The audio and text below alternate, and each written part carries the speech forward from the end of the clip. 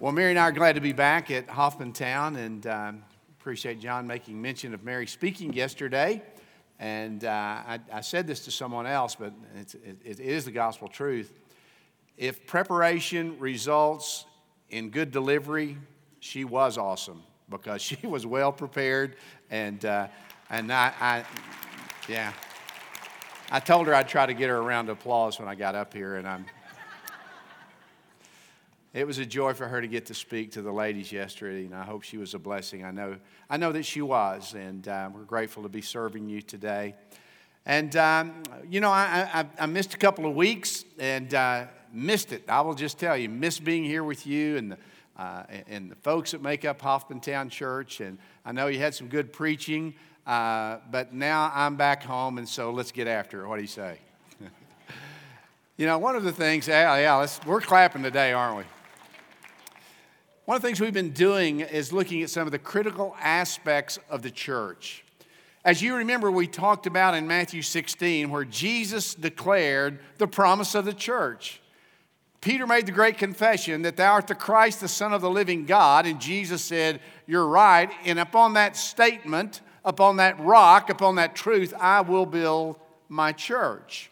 And then we went over to the book of Acts, which is the history book of the New Testament, and we looked at the preparation for the launch of the New Testament church as Jesus had commanded his disciples to tarry in Jerusalem, and they were praying in one accord.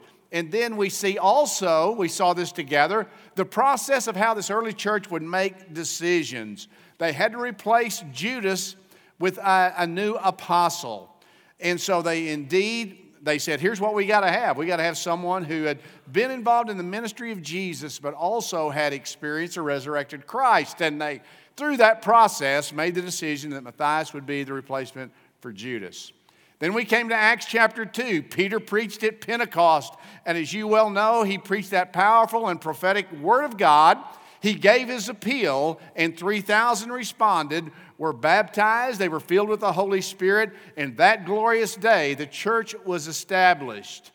And soon they established some priorities, we read in Acts 2:42, as they continued steadfastly in the apostles' doctrine and fellowship and prayer and the breaking of bread.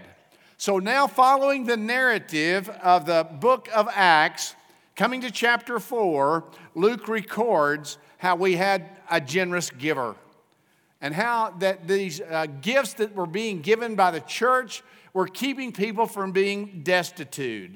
And it says they had things in common and everyone contributed as they were able. And really in chapters 4 and 5, we read two stories of personal giving. One was positive and one was tragic. The first was an example that the Bible records, a man whose name was Joseph, but he was known as Barnabas because he was son of encouragement.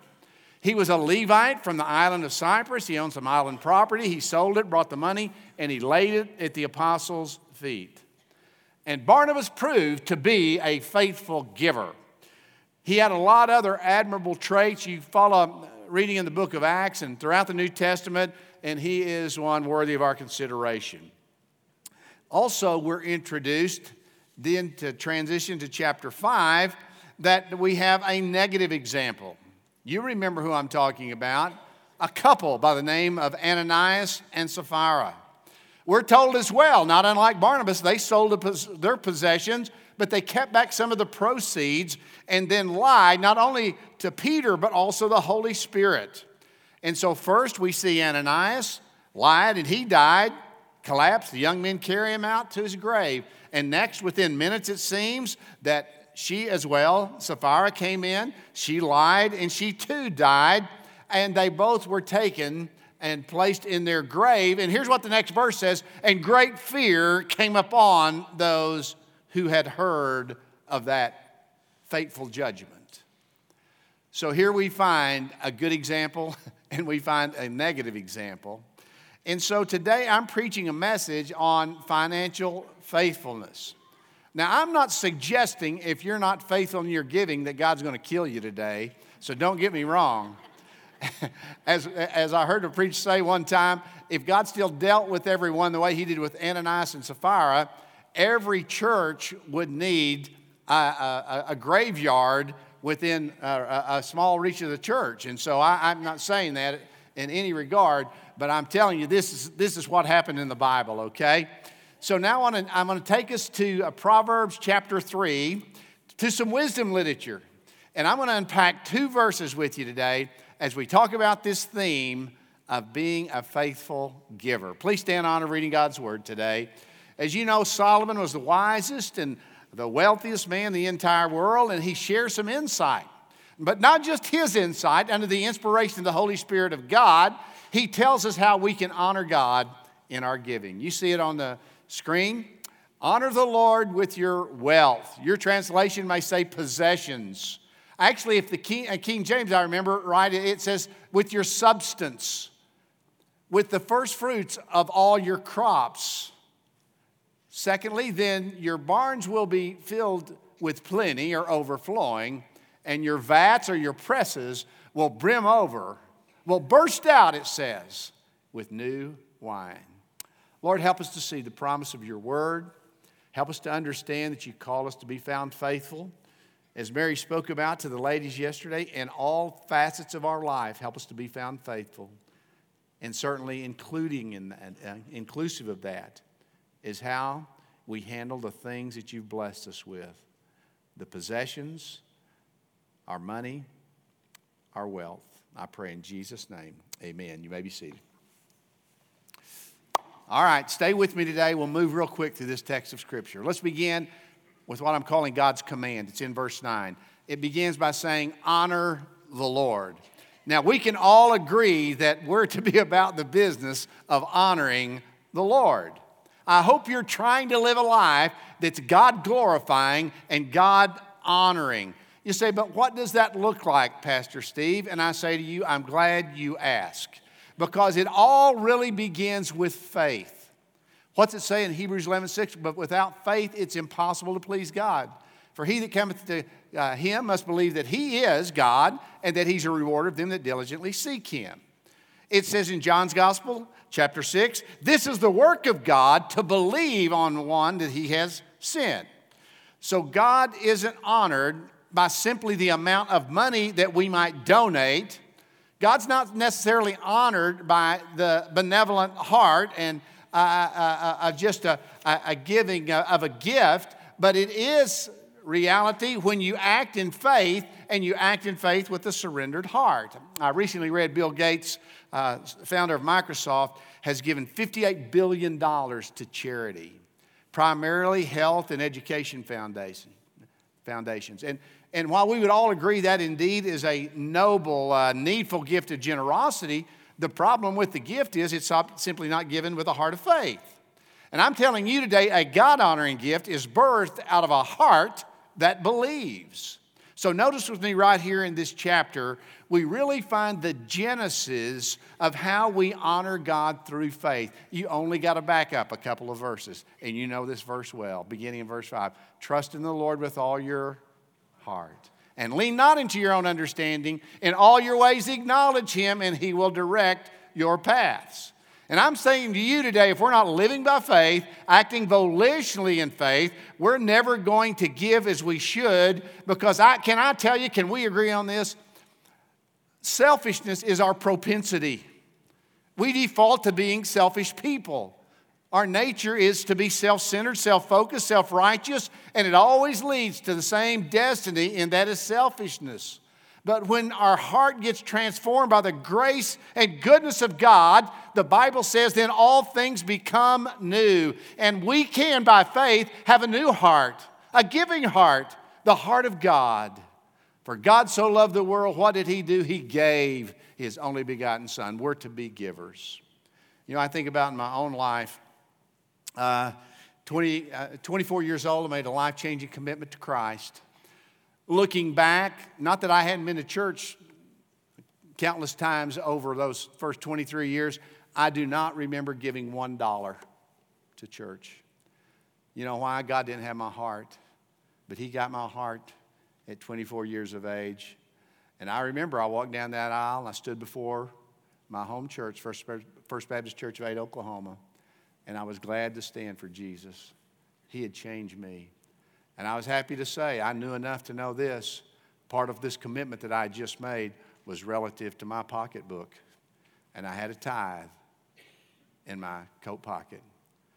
And after they presented me, they passed the offering plate, and I was able to put a tithe in the offering that day. And I did so in a rightful, prideful way. I was getting in on God's economy. I was willing to be obedient at the point of giving.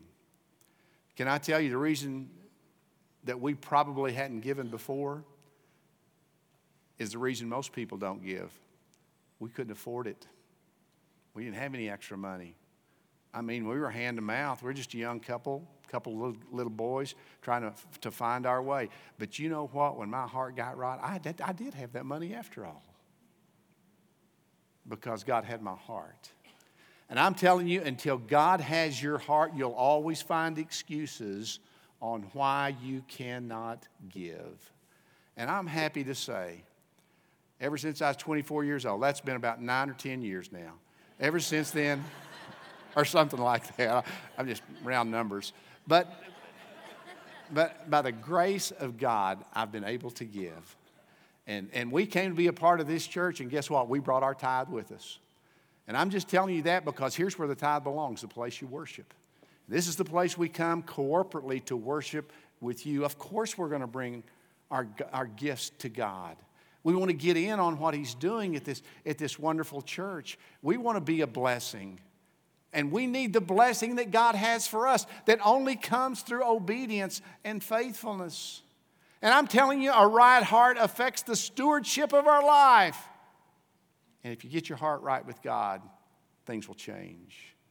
I think about in several applications, it'll change with your time. Your calendar will change when your heart's being lived in right relationship with God.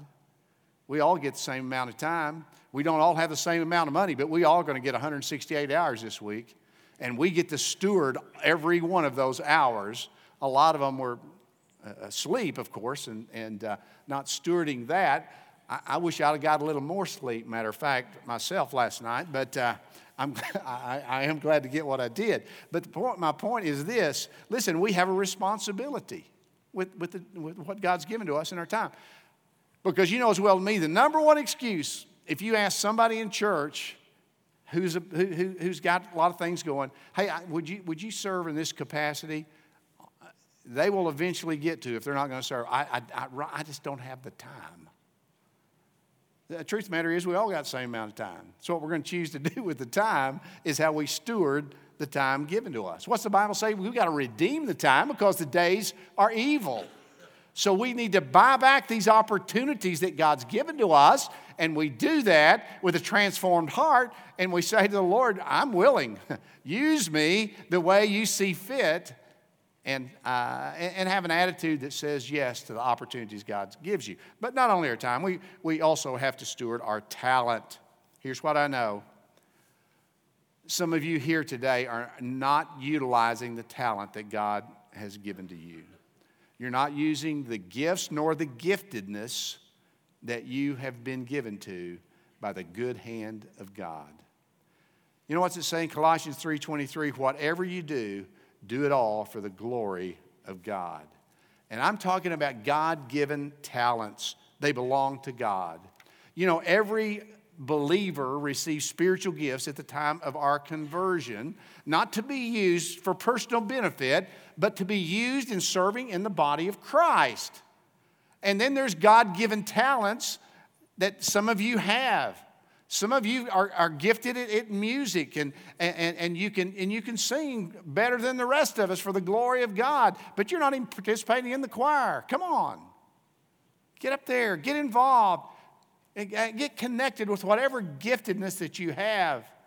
I mean, tell you, we need people that are willingly saying yes to the Lord in whatever it is that God has gifted you, countless things, but also the spiritual giftedness that you can work spiritually in the body of Christ. But actually, this text is not talking about time or talent, but it is talking about this other T, and that is the tithe. And I want to mention that today, which is the biblical admonition for us to give faithfully to the Lord. We're to give our tithes. The Old Testament law called it that we're to give 1/10 of our money, our salary, our possessions to the Lord. Malachi 3:10, give all your tithes, bring them to the storehouse, that there may be food in my house, and prove me and see at this point that I won't open the windows of heaven, pour you out a blessing that will be unable for you to believe. So the text is saying, this is the Old Testament law. Of course, you look at Matthew 23, Jesus says this, you ought to tithe, but also you can't forget these other weighty matters of kindness and love and those kind of mercy and those kind of things. But the tithe is an expectation for the believer. And so that should be the introductory level of our giving, that we give a tithe to the Lord. So notice with me, the tithe is to be given to the house of God. That's what he says in Malachi 3. So I want to make mention 2 reasons why you should make your church the priority of your personal giving. The first thing is this, because of the institution the church is. The institution it is. The church, we know it as the body of Christ. What Jesus once was, we have become. The Bible says Jesus loved the church and he gave himself for the church. 15 times we're told in the Bible that the church is the body of Christ. We're told we're the building and he's the foundation, that we're the bride and he's the bridegroom. There's this connectedness we have with Jesus, and we meet together and we're reminded once again that we belong to him and we are what he once was as his body on this earth. Let me assure you, there's a lot of good parachurch ministries that are wanting your giving. Can I tell you, your tithe belongs to the Lord, and that's the church. I will just tell you, me personally, I give to several mission organizations, one in Romania on a monthly basis, Nicaragua, Sudan, Peru. I've given to the Navigators, Fellowship of Christian Athletes. I've given to Advice and Aid Pregnancy, the Restoration House, on and on and on. Plus, you don't pastor church without countless people in your congregation going on mission trips, and the first person they send their letter to a fundraising, guess what, is the pastor. So I've given to a lot of those as well. But I'm simply telling you this, those are to be not part of what we give to the church, but as we give sacrificially to God. I want you to know I've given my life, my love, and my money to the local church because it's God's house and because it's the command of the Scriptures. And I've tried to live my life, and I know many of you are with me, in line with what God's Word teaches us and stay faithful to it. So I would challenge you at the point of being faithful in giving to the institution that the church is. The body of Christ, loved by the Lord. It's the place that you worship. It's the blood-bought, Christ-redeemed church of the living God. It's a great place. It's the church. But not only because the institution church is, but let me suggest another reason you ought to give the local church. Because of the distribution that the church has. The distribution that the church has. Here's what I'm telling you. When the church does its ministry, when it distributes its support, it's all done in anonymity. You put your offering, as you did today, in the offering plate that came by. Guess what? That check no longer has your name on it. It's anonymous. And the ministry that goes out of this local church is done in the name of the ministry of this church. Can I tell you, you give to most 501c3 organizations, most of them will give you something for your gift. If you give enough, maybe you get a plaque for your wall, maybe something you can show to others that you've given to them. You give enough money, you can get your name on a building. I'm just telling you. Matter of fact, you give enough to the athletic fund at Kansas University, you can sit at mid-court in Allen Fieldhouse at all of their basketball games. I've got some friends who've given that much money, and I'm glad to get their tickets every now and then, but that's not the point. I got a huge surprise. It's been a few months ago now. I wish I'd have known what was coming down because Mary wasn't with me, and I wish she could have enjoyed the moment with me. But I went to the dedication of the new student center at Midwestern Baptist Theological Seminary. And so I'm just celebrating that with the fact that the seminary's been important to us, and we've been givers over there for a lot of years. But what they did in their chapel service was recognize 7 huge givers that had made big contributions to this new student center. And suddenly, Dr. Allen, who's going to be preaching here, a matter of fact, in a couple of weeks, the president of Midwestern Seminary, called me to the front of the chapel. And it seems, and I learned as I'm walking up the aisle to come up there to figure out what he's calling me up there for. I thought he saw me talking and he was getting on to me, but he was actually calling me up there to recognize me. And it seems that we had a friend that had given a big 6-figure gift and didn't want the presidential dining room put in his name, so he wanted it to be put in Mary and I's name. And so with his gift, we've got the name on the presidential dining room at Midwestern Baptist Theological Seminary. And so I was shocked, but secondly, I thought, what a nice gift to do that. Now, I'm never going to be in a position to give a 6-figure gift to anybody. We've been faithful to giving over there, as best we could over the years, but certainly was blown away by that. But all I'm simply saying is this: that's what happens. That's the way organizations outside the church do their fundraising. But I'm telling you, the distribution the church has, it doesn't go in your name. You're not going to give a gift here. By the grace of God, I had the privilege of getting a few 6-figure gifts while I was pastoring in Kansas City. But let me tell you, I didn't say when they gave me those checks, let me see if I can't get your name on that gymnasium down there. They gave it, and it lost its identity, and ministry was done through that local church in the name of Jesus. And they didn't get the credit. They got the credit with God, but God got the glory and the gifts. I'm simply saying it's a selfless gift to give your tithe to the church. Oh, you'll be a blessing in your faithfulness to God. But I'm telling you, we're going to do ministry, and it's not going to have your name attached. It's going to have the name of Jesus, and we pray to that end. So I need to move quickly. That's God's command. Secondly, let's talk about our commitment, okay? In verse 9, honor the Lord with thy money. And then he says the first fruits of our increase. We learn that God's desire, as we well know, is to have our best, to have priority in our lives. And it's called a first fruit offering.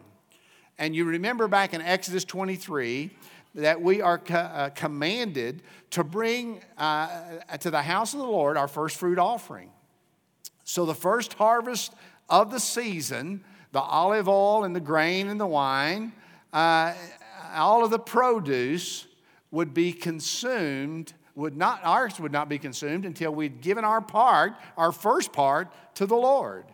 So in other words, God is saying, I want your first. I want your first portion. I want your best. I don't want your leftovers. I don't want a mere tip of the cap. I don't want something you don't want. God wants our best. And so it's communicated in this simple principle of first fruits giving. I listen to talk radio a lot.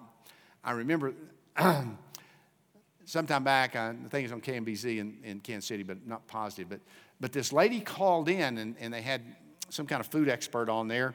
And somebody had brought up the question about how long can you leave something in the freezer and it still be edible, And so, people making some guesses and telling stories. And this one lady calls in, and she said, I've got a turkey that I've had in my freezer probably at least a couple of years. Do you think that thing would be all right to eat? He goes, well, I can't say for sure, but I probably wouldn't suggest that you eat that. To which she said, okay, I'll just take it and give it to the church. Okay. Thank you very much. Get some salmonella poisoning going on at the church. That'll be a good thing. I thought about the picture of that turkey being put on a table. It probably looked like that Clark Griswold turkey you remember in Vacation, that thing that was pretty benign looking. Obviously, God wants our best, not our leftovers. Isn't that what Malachi said in chapter 1 before he tells us about the tithe? God says, don't bring your lame, sick, or blind animals to me as a sacrifice. Would you give that to your governor? Would he be pleased with that? Don't you understand? Here's what God wants. He wants his name great among the nations. And you're profaning it by your despicable offerings. Hey, listen, we all know the first command that God wants and communicated through Moses. He wants our best. He wants our first. Thou shalt have no other gods before me. He wants our priority. He wants first place in our life. And when our priority is the Lord Jesus and our heart belongs to him, guess what? We'll be found faithful, not only in our finances, but in the responses that we have. I wonder, would you say with me today in your own heart the prayer of the psalmist, Lord, give me an undivided heart, that I might fear your name, and I will praise you with all of my heart, and I will glorify your name forever. This morning we're talking about giving our resources. It's to be a God-honoring thing. It's to bring glory to God. But secondly, it's the expected priority that God yearns for us to honor him by being givers, and it begins with a surrendered heart. Let me tell you this quick story. I've done 5 capital campaigns to buy land and build buildings over my 26 years at Lenexa Baptist. They were wonderful times of celebration, honestly. By the grace of God, $26 million, and when I retired, was able to be debt-free. People were good givers. The last campaign that we had to build the sanctuary that now we've been worshiping in for 10 years, we had great banquet. People gave sacrificially. About 2 months after that, there was a lady, probably mid-70s, could have been a little older than mid-70s, but called the church and said, could I come by and see Pastor Steve? I said, of course. It's always open door. And she came in and she sat down. Her name was Charlene. And she was carrying a brown paper sack in her hand. And I said, hey, Charlene, how you doing? I'm doing fine, Pastor. She said, I didn't get to come to the banquet where everybody made their pledges to the church. But I just wanted you to know, I always thank God I didn't have any pledge to give, didn't have any money. But she said, last month, the guy who takes care of the upkeep of the cemetery over by where I live, he was having some issues, and they needed someone to clean the cemetery. And I did that, picked up the limbs, mowed the grass, all that was necessary. And I've got that money. Would you receive this? Would you accept this as my pledge to the new building? Can I tell you, we did have some 6-figure gifts, but there was none more precious than a sack of money, $240 worth, that Charlene brought to my office that day. God celebrates giving a widow's mite. And I'm preaching to a bunch of people who's got more than $240 and has got more than a widow's mite. But I'm telling you, to the degree that God's blessed us is the degree that you and I are to be found faithful. Let me move. About to wind up. Stay with me. God's command, our commitment. Now let's talk about the consequences. Because we get the principle, now we get the results of being faithful. Honor the Lord with your money, first fruits of your increase, so your barns be filled with plenty, and now your presses will burst out with new wine. So Solomon declares your faithfulness in this aspect of stewardship has some dividends attached. Here's the deal. When you and I choose to be a blessing, we are people who get blessed. It's that simple. You'll find this principle throughout the Bible. It's the law of the harvest. What we give, we receive. What we reap, we sow. But we only reap after we sow, and we even reap more than we sow. That's the agrarian truth of that. I don't know much about farming. Well, you can get all I know about farming in a thimble and have room left over for a gallon of water. I don't know much about it. But I know this. You can't plant an apple seed and get a tomato. It just doesn't work that way, does it? Matter of fact, if you plant an apple seed, you don't get one apple. You get an apple tree, you get more than you invest. And if you don't plant any seeds, you don't ever get anything.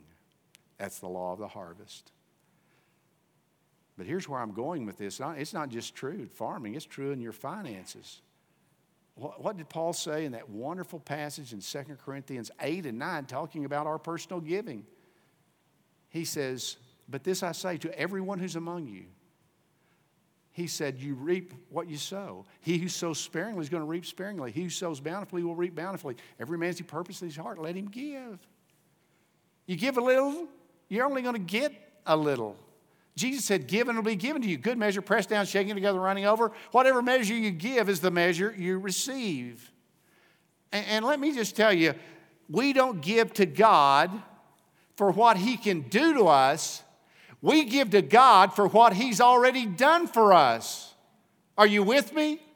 Not what we can now get by giving. We give as an expression of our worship for what He's done for us in the Lord Jesus Christ. What does it say in Romans 5? For when we were without strength at the right time, Christ died for the ungodly. For surely for a righteous man would one die. Yet peradventure for a good man some would even dare to die. But God demonstrated His love for us, and that while we were yet sinners, Christ died for us.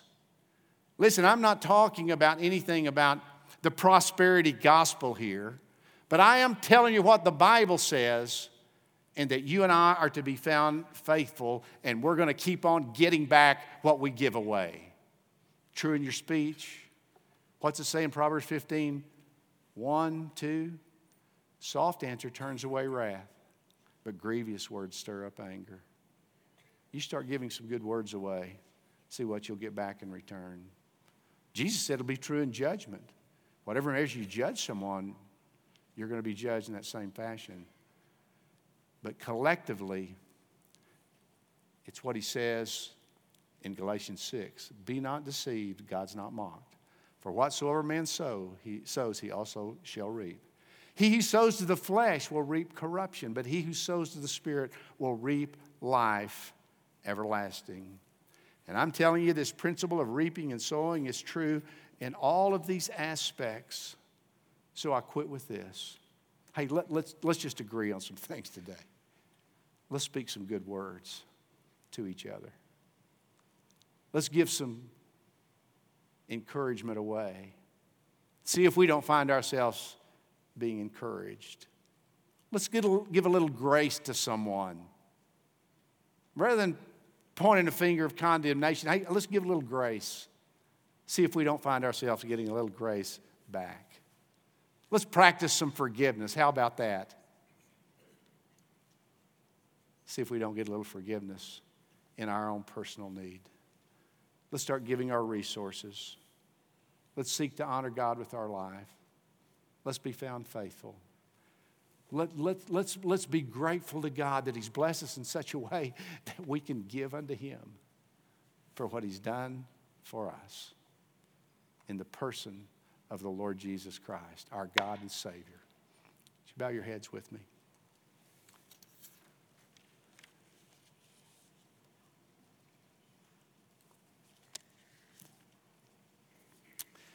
Father, help us to be found faithful in all the various aspects of our life. Forgive us when we're stingy. Forgive us when we're tight-fisted. Forgive us when we think we really have ownership of whatever it might be, when really You've told us we just steward it, and we give an account for the way we steward the blessings that we know and have experienced. I pray today for those who, even through the preaching of this message on stewardship, have found themselves with a hard heart. And instead of finding application and blessing in the preaching of the Word, they've been indifferent. God, I pray that You would reach down and in Your grace and mercy touch their life. Work and bring them to where they need to be. I pray that we would see evidence of people saying yes to their giving, at the point of more being given to the ministry of this church. And Lord, we can't do anything except what we can do with responsibility for ourselves. And I pray that individuals today would say, I'm willing. I'm going God's way. I believe what was preached today. I believe the Bible, and I'm willing to apply it in my life. I pray for that person who's here today that are this far away from you. They come to church out of a sense of obligation, but there's a huge indifference to the truths of the gospel. They're living their life independent of their need for God. And I pray in your grace and mercy today that you would reach down in your love and draw them to yourself. Thank you that when we're weary and heavy laden, we can find rest in our soul in our Savior. So, Father, this is your invitation. We pray that if there's any here that know you not in the free pardon of sin, this would be their day of divine appointment. I pray if there's any needs, physical needs, financial needs, whatever the needs are that are here, I pray that they would respond in a public way, that we could pray and undergird them and help them and bear their burden with them. I pray in Jesus' name, amen. Let's stand together. David's going to lead us in this invitation hymn. We'll have several at the front willing to pray with you and pray for you, myself included. If you'd like to come, we won't be here very long. We're asking you to come while we sing. God calls. Come now.